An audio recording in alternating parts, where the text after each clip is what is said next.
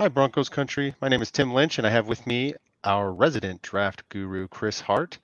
We're here to do another draft profile on the Mile High Broncos podcast with Fans First Sports Network.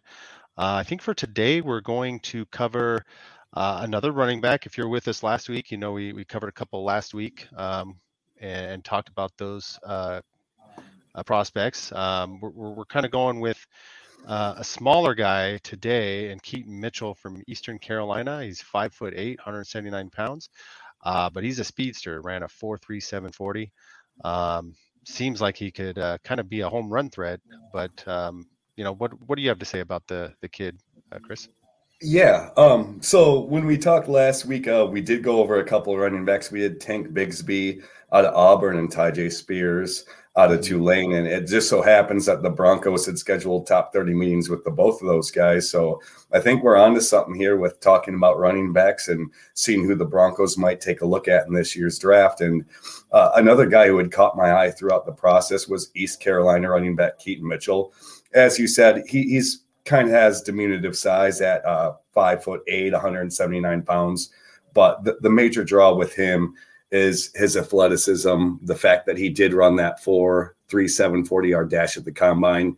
He also had a over 30-inch vertical and a 10'6" broad jump. So he's showing some top-tier athleticism there. I think he's one of the most electric players in the entire draft, regardless of position.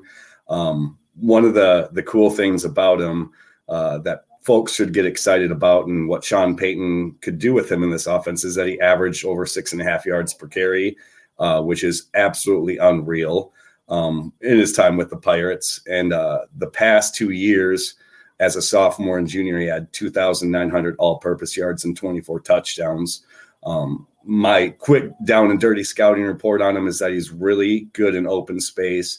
He's got great lateral agility, and he has the penchant for making people miss him in the open field. He's a true home run hitter, like you had said earlier. Take it to the house speed, and he can, anytime he touches the ball, he just might go the distance, which is really something to like about him.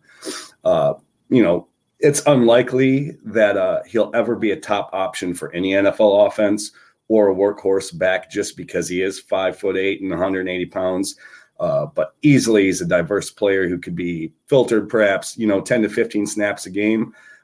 Whether it's running the ball, he's really good on, outside zone runs and getting to the boundary or, receiving the ball out of the backfield. He's just a diverse guy. Yeah, and I noticed that your grade on him was kind of a fifth round type guy, day 3 prospect. I'm guessing despite his seemingly elite athleticism, the reason for that lower round day 3 type pick is his size.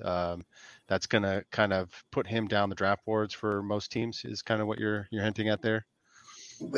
That's going to play a part in it because there are just going to be certain teams out there who have, that kind of mold that they're looking for. Like these are set size standards that we have at the position. If they don't meet this, we're not going to necessarily take him off the board, but we might value him a half round less or a full round less.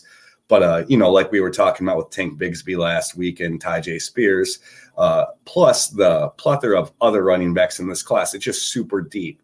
So when trying to come up with a value for a prospect, it might not just be inherently what they bring to the table, but with such a wealthy class at the running back position, it's highly unlikely that a team might value him more than some of his peers. But, late 4th round, 5th round type pick there, getting a player who has that home run potential and, average, 6.5 yards per carry and had 24 touchdowns. That's a really good bet at that point in time. And, Denver is missing a player like that on their offense. We were all hoping a couple of years ago when they drafted KJ Hamler at the receiver position that his 4.3 speed was going to peel that Pringles can lid off the top of defenses, and we were just going to have a heyday in that regard. We're literally going into this 2023 season without a super huge big play threat at any skill position. So that's why I think that, Keaton Mitchell, despite being smaller or whatnot, has great big playability that would really benefit the Broncos. So, yeah, I mean, it's a combination of things, but I mean, at that point in time in the 5th round or whatnot, I mean, you couldn't really ask for more in a prospect, and just that big playability is certainly worth taking at that point in time. I'll tell you what. When I was reading through your draft profile on Mile High Report there about him, my first thought was just like, "Whew, man! If the Chiefs got this guy, that would be a very bad thing." Right, So I would think Andy Reid would value him probably a little higher, given that they have an offense, they have a quarterback, they have everything. They can make a luxury pick early. right. So yeah, he's a guy that would scare me if a team like the Chiefs got him Sure. with our Broncos being in the same division. Yeah, and I think he's someone, you think back to Sean Payton's career with the Saints and stuff like that, and some of the players he had coached. He had Darren Sproles for a couple of years there, and he wasn't the biggest guy there. He was relatively the same size, probably a little bit more compact and had a little bit thicker lower body and muscle weight.